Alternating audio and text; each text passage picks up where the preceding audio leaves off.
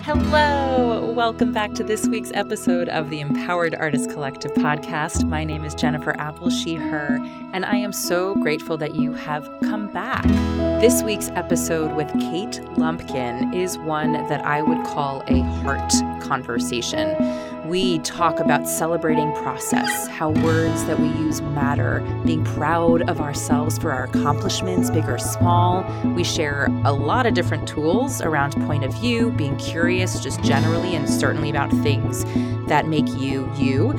Also the ways in which you can express yourself in person or on social media. We also unpack advocating for your needs, the importance of continuously learning and growing, and the mark that you can leave on this planet if we just listen to ourselves and our values and the way that it feels inside of our bodies. This is a conversation that I loved having in real time, and I am so excited for you to listen to it now. Enjoy. Well, y'all, welcome back to this week's episode. That was a strange intro, but we're going to roll with it because I'm pumped about my guest today, the one and only Kate Lumpkin. Hi. Hi. Do I need to drum roll on my own? Hey. Really good. I can't wait. Is that a tongue? I can't. Here we are. Tongue trill, as it were. I recently had a conversation where people are either lip buzzers or tongue trillers.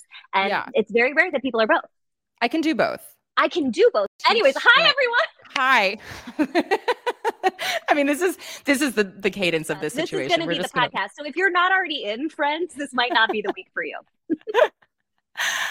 You look so cute with your little dress. For any of you who are not watching the YouTube, Kate is wearing this adorable, cute little leafy dress, right? Got lemons on it too. Oh my God, we love a lemon. A and then citrus. There's plants behind you, so you're just living in an organic forest up in your space. On your body. Pure organic. Hi, so grateful you're here. For the listeners out there, who are you today? Who don't know you? What a great question, my love. Thank you. I actually really appreciate it that you said, who are you today? Because every time you talk to me, I feel like maybe I'm a different person. Oh, yeah. Not a different person. It's always the same through line of human being, but quite often the title or perhaps the channel that I am like expressing my artistic and personal self through is very different. So who am I today? I am a casting director and an educator. And a director. And I'm also a dramaturg right now. So I'm doing lots of different things. But I think most people know me at this point as casting director. That's what I've been doing a lot for the past decade. But in the last year, I've also recently taken a job as a musical theater professor at James Madison University in Virginia. And so I split my time now doing that and casting. I'm about to cast a national tour, starting that like 3 days after graduation. And I also have spent a lot of time this past year directing, which is a new thing I'm doing, and I'm obsessed with it. So that's kind of who I am today. I'm also a friend and a social media obsessed maven, and I like eating Mexican food a lot and drinking Diet Pepsi a lot, and I'm a daughter and a partner and all sorts of things. Who are you today, Jen Apple? Oh, no one's ever reversed it on me.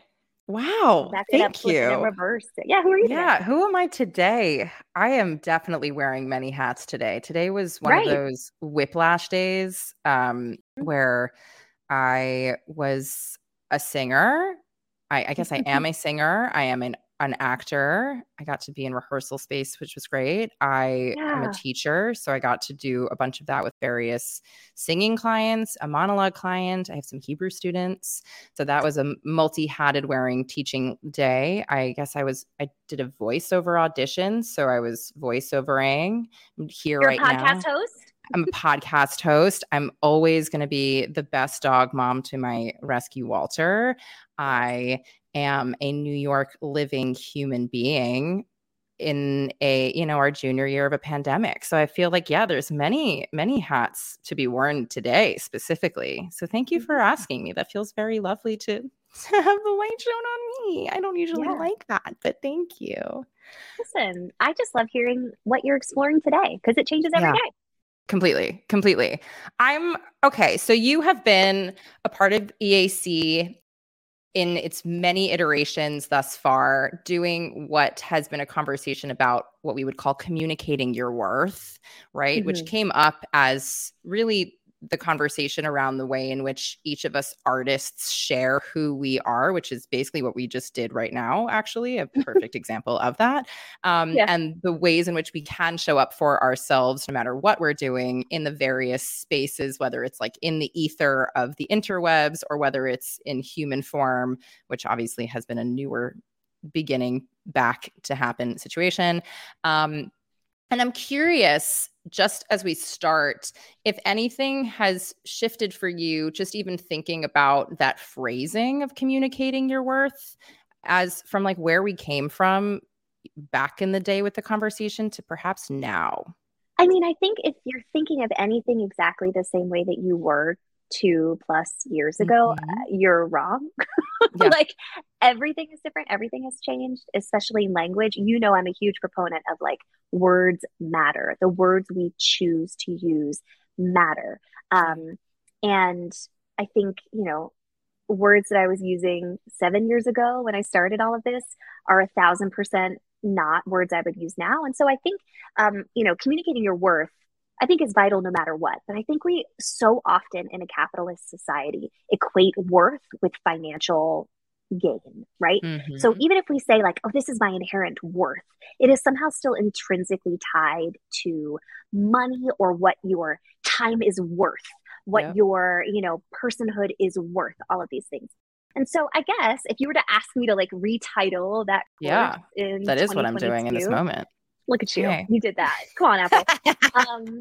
I still think there is inherent value in communicating your worth because I do think that we do live in a capitalist society and we as artists have never been compensated for the most part in ways that we should for our time, for our energy, for our effort. But I also think it's just about communicating self.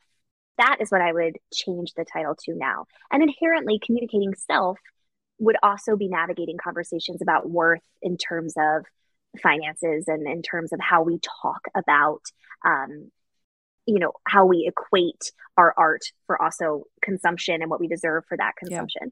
But I think the whole course really was about communicating self, communicating point of view, communicating through line identity, how we talk about ourselves in space and how we can communicate that effectively with an understanding of growth and in a way that helps other people get to know us quickly and get to know us like truthfully where we are today. So I think I would probably change it to like communicating self. Yeah. All of us are ever changing humans. And so our versions of ourselves, exactly. Our versions of ourselves are, I wouldn't even say different, but we offer versions, different parts of ourselves, depending on our safety, depending on the room, depending on the people, depending on all of the things. How have you found for yourself, or even with your students right now, I don't like best or worst, but how have you found ways to investigate oneself generally, like to take an inward look besides therapy and besides all of the, you know, stuff that we know to be quote unquote helpful? Yeah. So I developed this activity that I now do with all of my students, and we do it every year. Like I encourage them, and I also encourage them to do this activity on their own time, like every week, every month, whenever they want to. But I call it the POV exercise. And it's basically an exercise that looks into the things that make you you. So we talk a lot about, I don't want to like give away all of it. Yeah, but in essence, we look at things that make you who you are. So the moments that have made you who you are throughout your life, good moments, bad moments, in between, those things that stick out on your timeline, what are they? What are the moments that have made you? And then we look at what I call your core. So what are your values, your morals, the things that you would go out in the street and protest about and fight for? What are the things you believe in? For some people, that's like very faith-based. For some people, it's like very not faith-based. Right. You know, it's what do you stand for? And then the last piece of the exercise is expression. How do you as a human being express those things that are your values and the moments that have made you. And everyone, of course, says, like, I'm a singer, I'm a dancer, I'm an actor. But also, how do you hug people? How do you cook? How do you bake? How do you move your body through space? There's so many ways to express yourself. And then we kind of step back and we say, okay, how have these moments, these kind of core understandings and these means of expression, how do those shape your life and shape the way that you approach text, the way that you approach movement, the way you approach your instrument? And how do they make you intrinsically and inherently you? Because your version of that POV exercise will be wildly different than mine, because we do not have the same moments. Even if we were identical twins who were raised in the exact same household with the exact same DNA and body, we would have completely different, realities for those columns. So I think it's been really interesting. Every time I work with my students for the first time and we do this exercise, I say, when was the last time you ever sat down and thought about the ways that you express yourself, or thought about the moments that have made you? And like a rock, every time they say, I've never done that before. Yeah. And that to me is fascinating, that we don't take the time to think about what are these pivotal moments, beautiful, awful, horrific, simple, that have fundamentally transformed the way that we look at the world. And why are we not taking the time to write them down and explore them and understand them in a non-therapeutic way, just understanding that they exist and that they affected us, right? And then figuring out how all of those things fit together to help us become the artists and person that we are. I love that so much. That's a tool I've been using. No, completely. First of all, thank you for sharing that. I know that you did this with the artists in our cohorts when we had you come, and it was deeply impactful just to be able to see things, right? So often we think we know. I think that's the other part too, right? It's like, well, we think we know how, as you were saying, how we express ourselves, or we think we know that this is what we like. And until you really get it all out of our gorgeous brains and you see it all visualized, I'm a very visual person, so maybe it's just me. I can only talk for my own self, but until you get it out of there, you don't actually know all of the things that make up you, right? And the lists, and even like the small little stuff too. Right? Like, just, I think those are usually the things that fascinate me the most, when I'm like, oh, right, I love newly paved roads. Like, you know what I mean? And like, that why? isn't right. Because it's untouched, and there's something very fresh and clean and sleek and therefore sexy about it. And mostly the untouched thing. I feel like it's similar to when snow just falls and it's never been touched before. It's a similar like feeling. I guess I'm just like touching my hands. No one sees me, but that's so interesting. That's so interesting, right? I find that so fascinating, because that says a lot about the characters that you're drawn to and that you want to play, the worlds that you might want to build, right? And simple things like you're saying, like, I like the warmth of the fresh pavement, the smell, the texture, the cleanness, the fresh start. Like, there are a lot of people who that is not their jam. They want an off-road, like dirt road with it, like a four-wheeler, right? Yeah. They want to like, fuck it up, right? Like, that's their vibe. Those are totally different things, totally different types of humans. But what's interesting is, if both of you all read the same text, how would it be affected by those small details of things that turn you on and get you excited, or, you know, make you feel safe or warm or whatever the thing is. Yeah, it's crazy. And it changes all the time. Like, I do the POV exercise every time I teach it. And if you looked at my stack of papers, it's like wild to look at from when I developed the exercise to now. It's very different. Which is great. No, because I mean, that means you're growing, it's growing, all of it. Yeah, and it also means I'm on top of my own shit, right? Like, I know that the work that I want to direct, the things that I want to be a part of, are probably very, very different than what I would have been excited by 3 years ago. And I know what I'm drawn to because I take stock in it. I keep checking in. I think it's really important.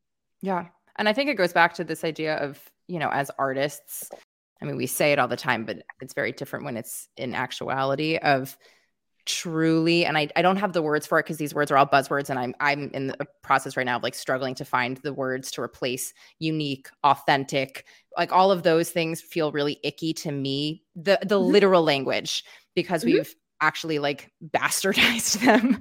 But all of those things that we try to get at, the like essence of the thing, really about why you are an artist and there is truly no one else in the entire world who is you. And that is exactly why we need you.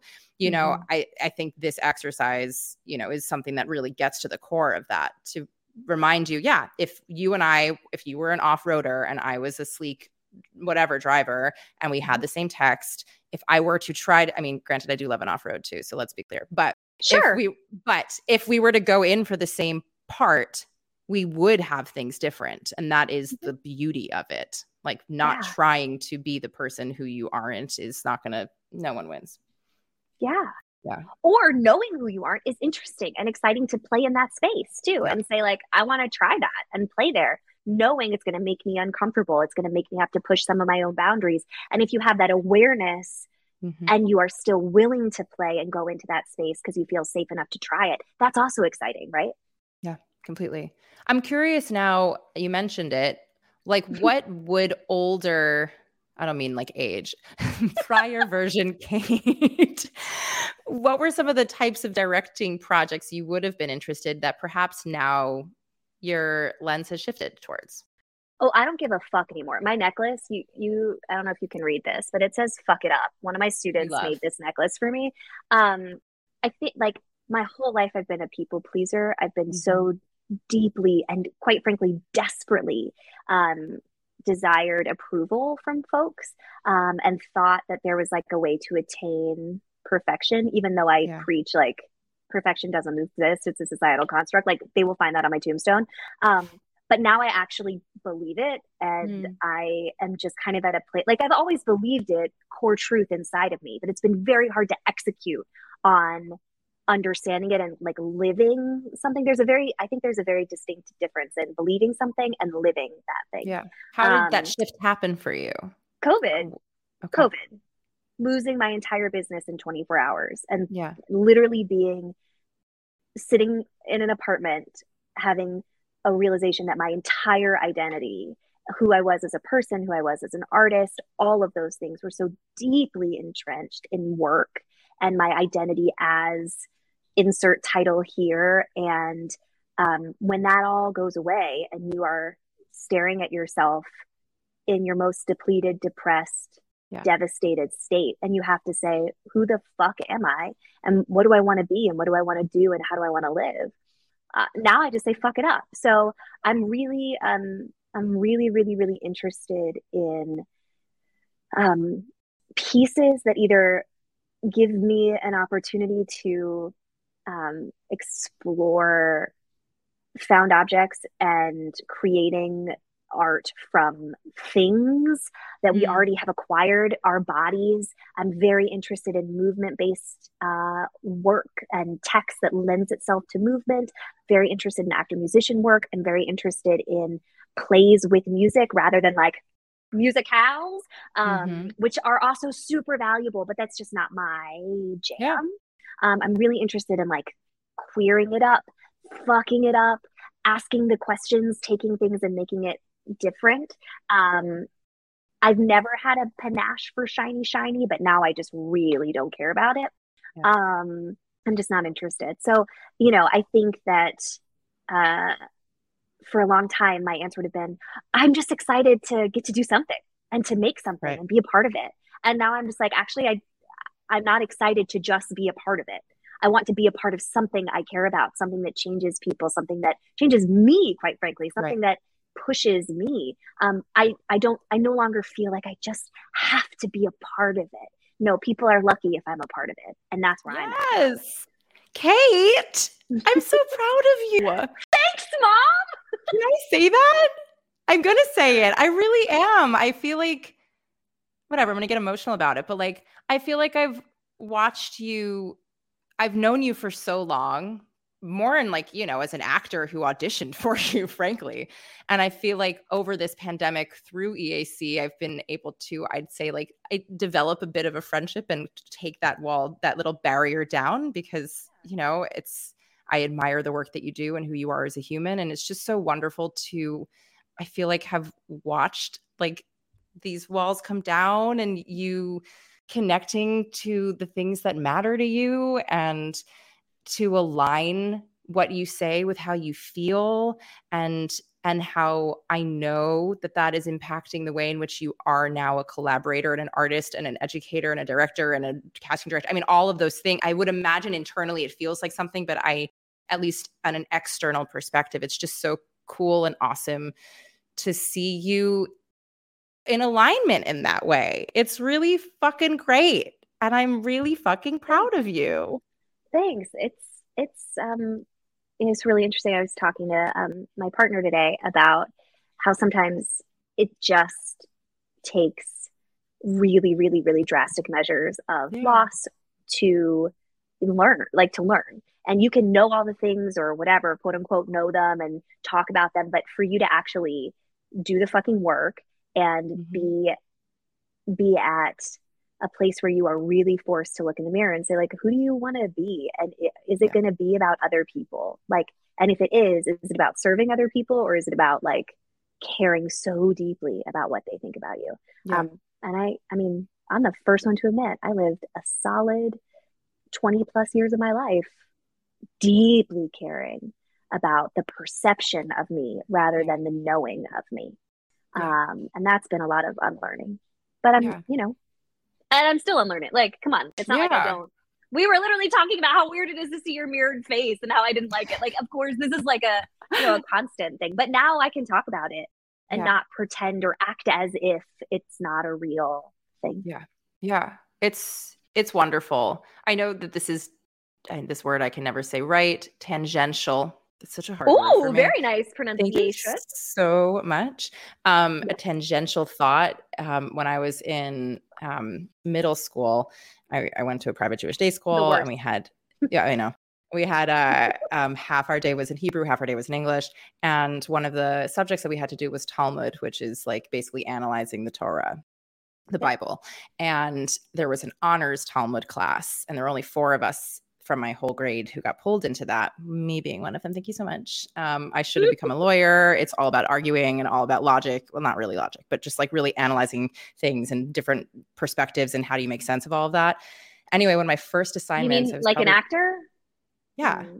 Okay. Thank you so much. Mm-hmm. Okay. Yeah. Or like really anything I want to be. Yeah, correct. Right. I'm just like a simple human being who exists on this planet who thinks in a very gorgeous, interesting way. It's fine. Just trying to learn to love on myself more. That's been an interesting adventure.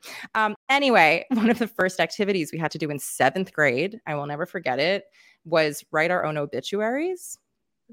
Ooh. Dark. Don't know how this was allowed. And I imagine I have it somewhere. I really do in storage, because I used to hold on to a lot of these types of papers for whatever reason. But that I still viscerally remember that experience of sitting down and reflecting upon the way in which I wanted to be remembered. And in middle school, when you don't know who you are, or at least I didn't know who I was. And, like offhand, there were certain things I was like, well, I want to be known for doing these things. I want to be known as a really good singer. I want to be known as somebody who's smart. I want to be known as these labels versus energetically or internally, like who I actually am and the way in which I make people feel and the way in which I enter into a space and the energy around me is affected positively or negatively. Like I want those things to be the thing. And I don't know if this is a helpful exercise, because it's definitely, on the borderline of dark and perhaps not healthy, but I don't know. I just, for some reason, that came up in my brain as you were talking about just the reflection of, the mark that we leave without trying to do it and make it into something. It's just when one is living authentically, whatever that word means, and one is in alignment and one is showing up for oneself, you therefore show up for everybody else in a more solid, holistic, grounded way that then allows other people to do the same for themselves. And it's just a ripple effect. So I just wanted to mention that for whatever reason. I think, controversial opinion, I love the movie Serendipity that stars John Cusack and Kate Beckinsale. Controversial. Is that controversial? It's not everyone's favorite rom-com. I get it. But I really love it. And there's a quote that you just made me think about, which is Jeremy Piven is a character who writes obits for the New York Times in the movie. And he writes an obituary for his friend's wedding ceremony as like a joke. Yeah. And he says the ancient Greeks didn't write obituaries. They asked one question at funerals: did he live with passion? And I think that's why I love this movie because of that voice. It's a voiceover scene. It's so good, but it's an incredible monologue. And I love that concept of like, you know, it's really interesting. My mother and I talk about this a lot because my mom is very passionate about legacy. What have you left behind? What is your legacy? My mom is Alexander Hamilton in that way. Like, it's like very much like that's my mother in a nutshell. And she would not be offended. Like, this is something we talk about all the time. So, hey, mom, if you're listening. But I think I've spent so much of my life so very concerned about like, who will remember what I had to say? What is my legacy? What will I leave behind? And I love the idea of like, no, we're not going to think about legacy beyond this step. Like, did this person live with passion? Right. Is that something we can remember? And so I'm trying to live my best serendipity, ancient Greek obit life, you know? Yeah. No, but I feel like that's all like in my brain now. I want to take that and just like substitute for anyone listening. It's like substitute if passion doesn't feel something, if something inside you doesn't get inspired by the word passion, I know for me, like that's one of my words. I'm desperately passionate, for better or for worse. But like, if that doesn't ring true to you, I would imagine like insert word there that is your value word or is a word about the way in which you operate on this planet. You know, like, did you live a life full of faith? Did you live a life full of gumption? Did you live a life full of desire? I don't know, but I love that as kind of like a guiding force for decision making too, right? Just you know, and knowing when it feels in alignment or when it feels like it's not yours. Especially because then that is not connected to a tangible award or credit or like insert parentheses with an italic show title behind your name on the press release. Like these things that either someone has taught us to believe gives us value, worth, right? Back to the conversation we're having. Or we've just like taught ourselves through societal awareness of repetition over and over. We see these things. I love the idea of just asking yourself a question. And I love your concept of just pick the word that resonates with you. Because then it's like, no one's saying like, oh yeah, well, she was in 3 Broadway shows and she, you know, won this award. No, it's like, no, she lived with connection. She lived with kindness. She lived with warmth. Like, I think warmth would probably be my word if I could pick not what the ancient Greeks said, right? Because warmth to me can be passion. It can also be like maternal love. It can be an educator's warmth, right? There's so many different ways to engage with that. And if I were to pass tomorrow and someone said she lived with warmth, I think I'd be very like A-okay with that. That's it. Yeah. I love this so much. Did you think that this conversation was going to go here? Not at all, my love. Not at all. Here we are talking about the ancient Greeks. Oh, bitch. No, absolutely not. No, but I love it. Take me there. Great. Take me there. Thank you. Thanks for being on this journey with me and my beautiful brain. So I want to double back now to just in the room with, because it's so you're so presently with your students as one sees via the social medias, which we can dive into shortly. But I'm curious too, while you are with them, are there any major myths that you find that you're debunking? I mean, forever and always, and this is not just my current students here, this is like anybody I work with ever, at any age, the like myth of success, of like what success looks like is something that I constantly feel like I'm also navigating within myself. Let me be very clear. I'm like holding the mirror up when I say this. But I feel like what's so interesting is that there are definitely common kind of goalposts that people have decided equate success in a life. But how everyone actually has lots of different little goalposts that lead up to those big ones, but they believe that that is the right journey. Like that is the only way. And if I don't get these things, then I'm not successful. I'm not good enough. I am a failure. Like this kind of mythology is something that I feel like I'm talking about in lots of different ways. it impacts education, it impacts, social media, it impacts a career, it impacts a marriage or a partnership, or the idea that you're supposed to have those things. It impacts your personal life, your family, all of these different silos of your existence. But that's the one I feel like I'm constantly having conversations with about, is that like, you can't fail. You're not, that failure is the absolute worst thing possible. That there's nothing worse than that, you know, there is definitely a specific definition of success. And if you don't achieve it, then you are in fact a failure, and there's nothing worse in this life. Right. I also debunk a myth a lot that like you aren't allowed to change your mind, that once you've like set yourself on a path, then you must stay in pain to get that path rather than free yourself and explore a different facet of yourself. That's also failure. So we can't do that. I also feel like there's just so many like quote unquote rules, especially like industry rules that Let's talk about them. That people think that are totally real, that aren't. This rule that you're not allowed to communicate with people who potentially are in what we would call positions of power, right? Mm-hmm. Or have historically been known as positions of power, that you're not allowed to like talk to a casting director or reach out to someone, that you're not allowed to, you just kind of have to wait your turn and not, who said that? Yeah. Who said you can't hit send on an email? Yeah. But you would think like there is truly this mythology that like there is an untouchable force that you are not allowed to communicate with people. It's a lie. That's a lie. Yeah. There are boundaries, right? There are definitely ways to engage in those conversations, to also negotiate and navigate what other people's boundaries are that they have set for themselves. But to think that you are like not allowed to communicate is wild. It's wild, of course. There's like a whole Instagram account and a whole thing called New York or Nowhere. And I love New York. I moved to New York when I was 17. I love New York. But as the great musical company says, there's a time to come to New York and a time to leave. And I think everyone who comes to New York also needs to leave for a little bit and decide if they're going to come back or not, or what their journey looks like. But what's so interesting is there's this myth that you need to be in New York, LA, or Atlanta to be like a working actor. Or Chicago, but Or Chicago, absolutely, or Chicago. Though Atlanta is kind of the new Chicago in some ways. But yes, those four, right, are like it in the US. It's just not true.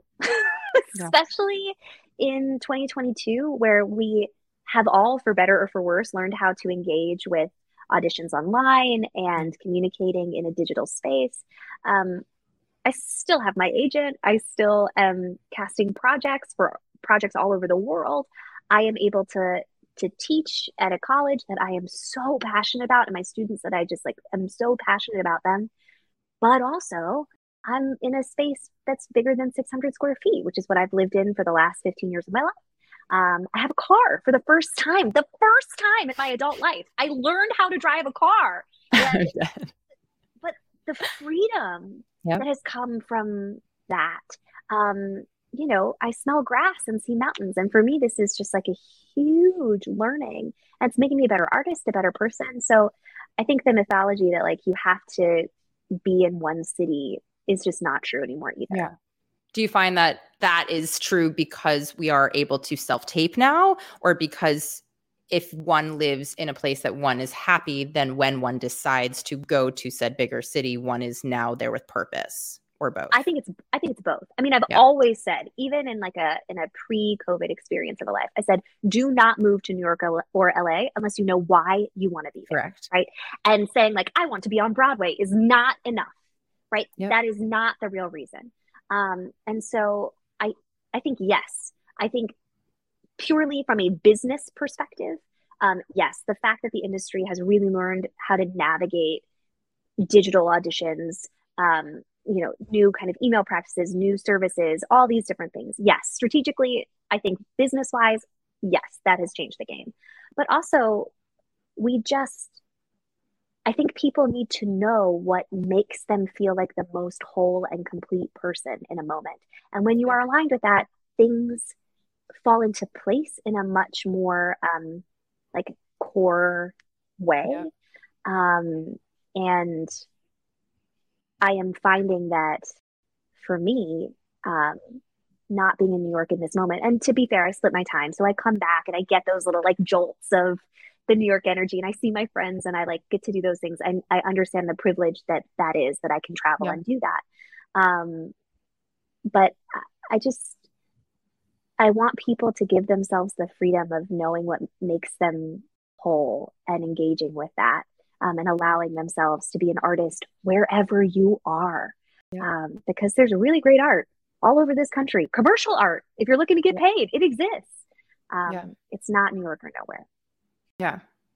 Those are some real, we have a whole episode that's literally about talking about success as a definition, and how we've been taught or trained or told narratives of what that is. So I hear that desperately. And it's not just within artists, it's just generally there's an idea and a stigma around, well, if you don't reach X, then somehow your life and or your worth and or your career and or your X, Y, and Z beyond that is like somehow misaligned and not, and you are not to be valued. Like it's just really, really, really wild. So Can I speak to that on one please, thing? Please. I feel really, really lucky to have been in the job that I'm in for so many reasons. I love casting. But one of the best things about casting is you just get to meet so many actors at so many different stages of their careers. Like the freshest of fresh, like showcase, here we go moment to literally like smoking the cigarette in the trailer. This is my, 14th pilot season. Okay. And what's so interesting to me is this thing that you're not saying that I'm just going to verbalize, which is like, Please. if you don't get a Broadway show, you're not good enough. Like you're not a good actor. It's not aligned, right? Like this mythos of like, once I get my Broadway show, then I'm a valid actor. Like, then people will know, right? If I can say I'm in Wicked, I did it, right? What's so fucking fascinating is everybody I talk to who's in a Broadway show is like, oh my God, I just want to be a series regular. All I want is just to be a series regular. Every series regular I talk to, it's like, I just want to get my movie. Like, I'm so ready for my movie. Everybody who's a movie actor is like, I just want to get my Oscar. Like, I just want the nomination. I just want an Indie. Like, and then everybody with an Oscar is like, I just want to come back to the theater. Like, I want my Broadway show, right? I want to do opera. I want to the Atlantic. Right. It's like the cycle never ends. And then that person who's an Oscar winner who's at the Atlantic is like, I just want to move to Idaho. Like, that's it. I want to be in I was going to say it always ends where you want to be in a mountain or a farm. That's it. I want to go to Costco. Right. And I just want to be a normal person. Like, and it's real. That is fucking real. Every person is like, I need the next thing to be valid. I've lived in Hollywood and I've done 15 movies, but until I get that nomination or that award, I'm not valid. Yes, you fucking are. Like, yes, you are.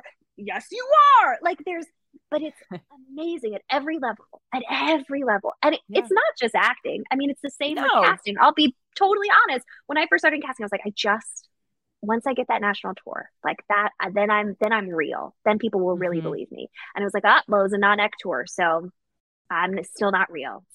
They still don't think I'm at the same level. So it's the same fucking job.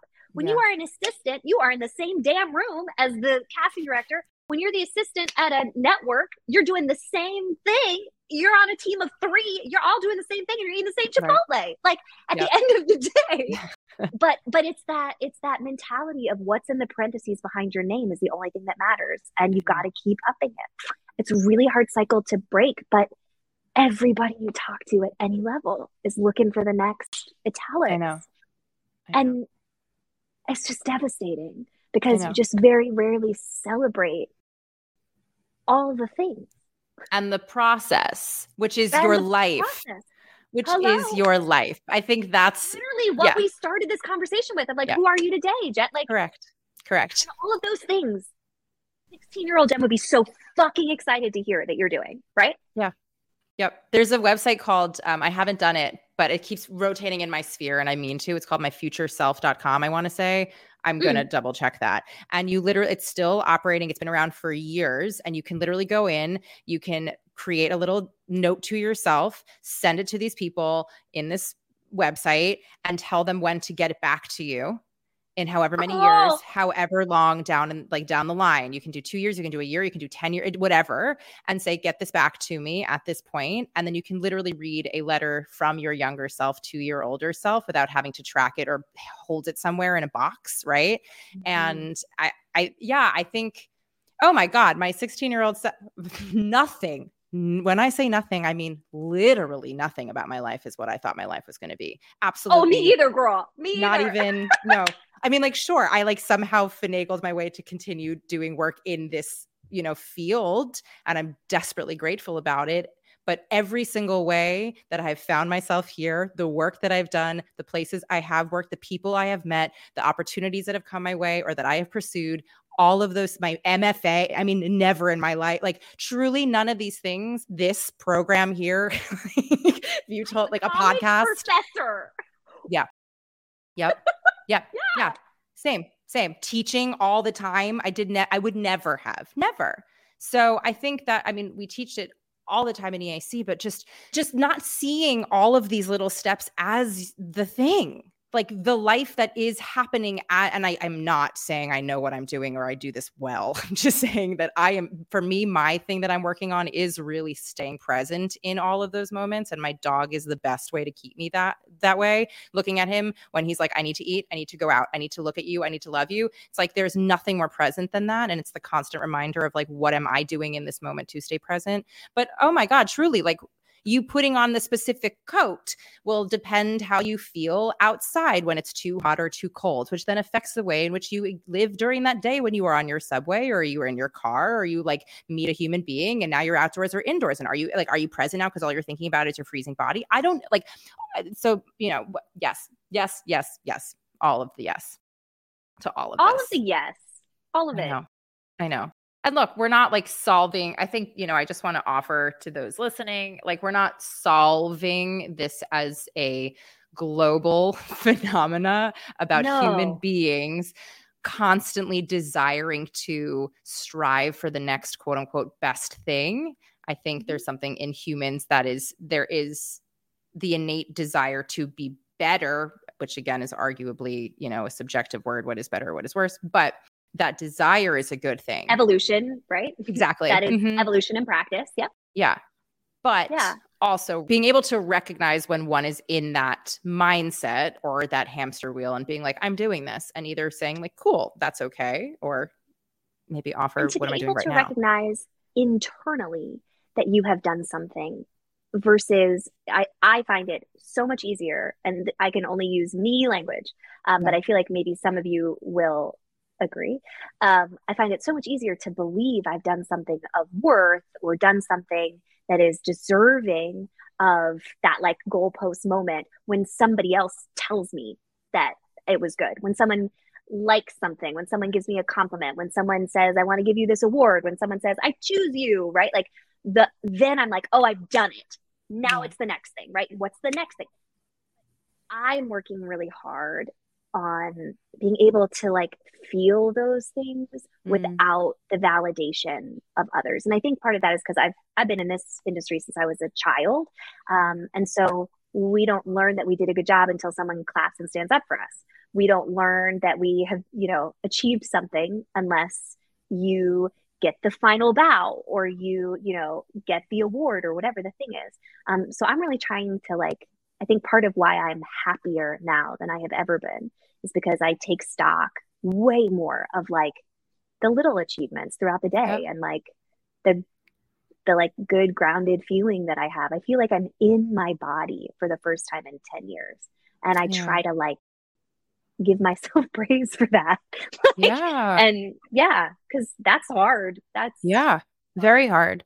I guess my counter to that then is how does one, or how do you do that with social media, which is literally about the like that then gives you, information to your brain that says somebody likes me, and then the cycle continues. You're gonna really think this is corny, but I absolutely do this.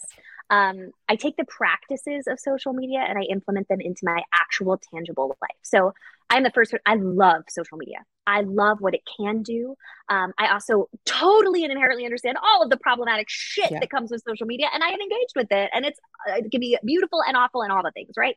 But I think we just have to honor that we do live in a time where that kind of external validation is important. It is something that is, especially people younger than us, have never known life without. Right. So how can we judge that that's just a part of their nature? But like literally now I double tap myself throughout the day.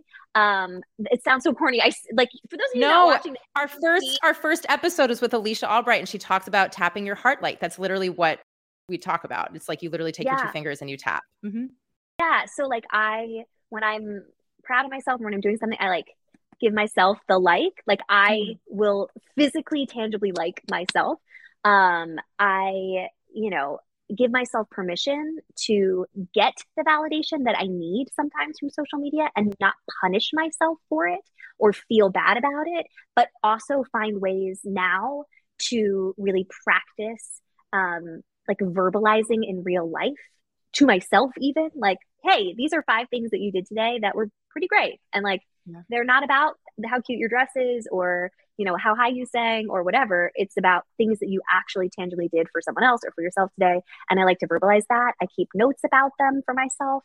I also just try to verbalize all the time now when other people are doing great things and like making the practice of like actually talking to people about the things that make them awesome versus only doing that in a social sphere. Yeah. It's hard though. And also I don't think there's any shame in getting what you need out of that space, as long as it's not the only space where you're getting and telling yourself what you need to hear. Does that make sense? Oh, yes. First of all, you don't need to ask, does that make sense? We as humans do this often, and what we say makes sense. So yes, totally makes sense.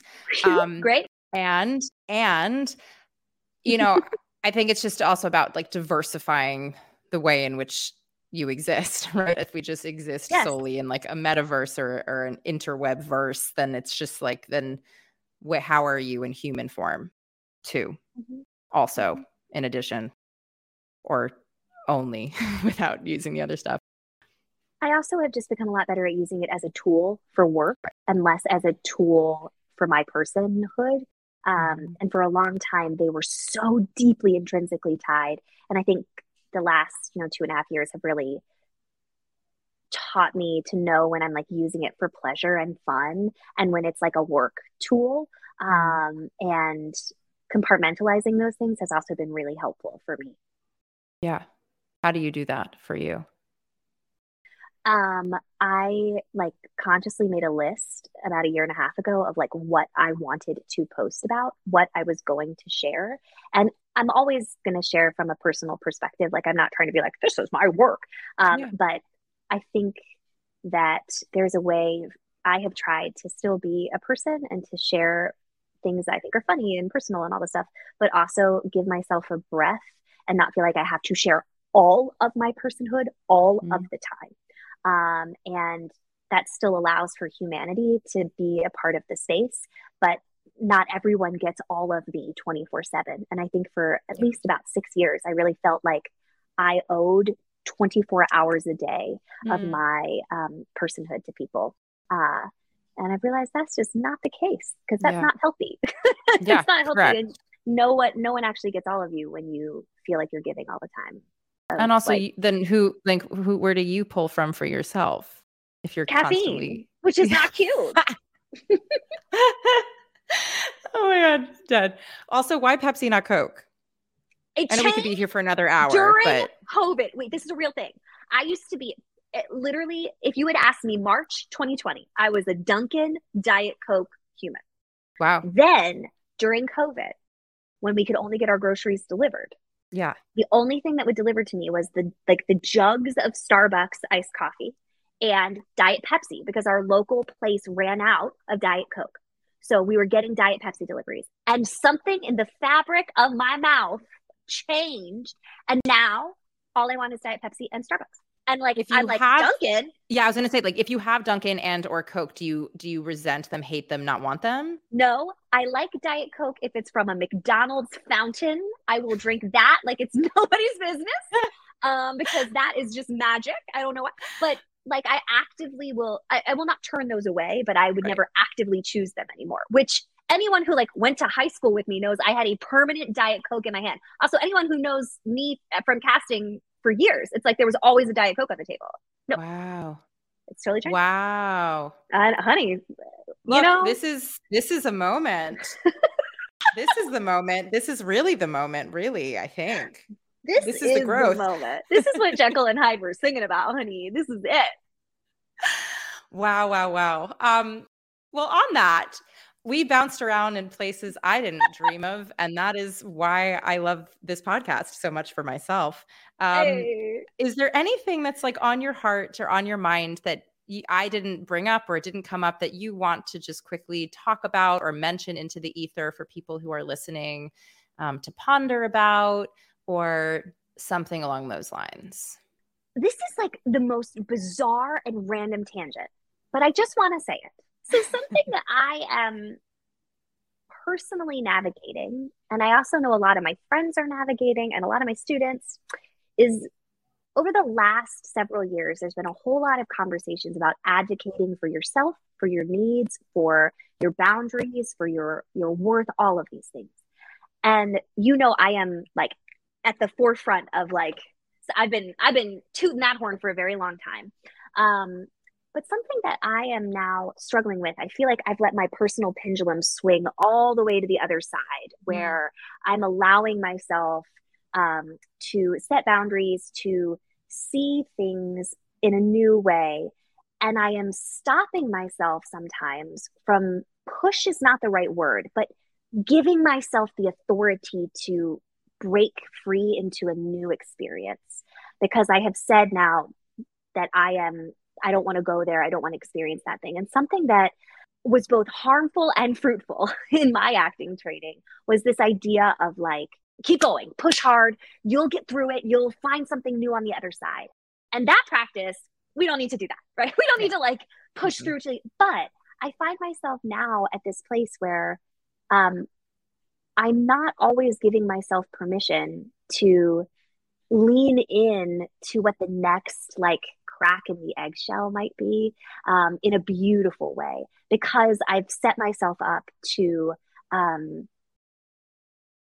I've given myself a lot of like safety and things that I have needed to survive over the last 3 years.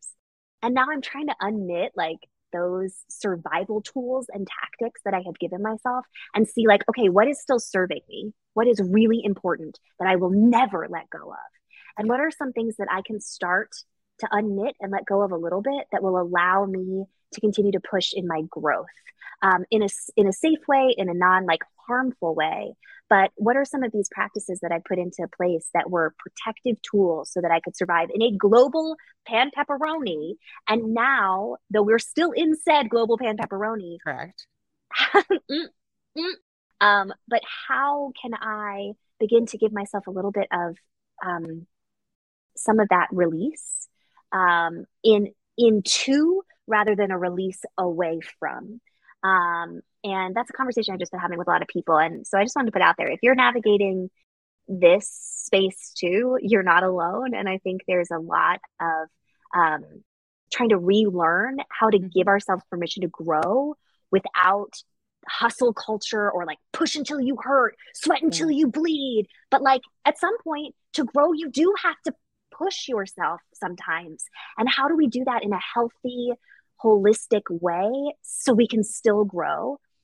And finding those new kind of places. I don't know if anybody else is feeling these kind of growing pains of like, how do we navigate that so we don't stay in stasis, but we also aren't engaging in harmful practices? How do we find that happy medium? I'm fascinated by this place in the journey. And so if anyone has any tips, tricks, tools, let me know. I mean, I guess my one thought or two, I don't know how many thoughts. I have a lot of 15 thoughts. Hit me with many thoughts is this idea. I mean, I desperately feel connected to what you just shared, but for me, if anybody knows me in like the prior pepperoni life, I feel like next to my name would be the word hustle. Like Jennifer Yeah, me too. Apple is a Absolutely. hustler. I mean, and like I am a go-getter, doer, always doing.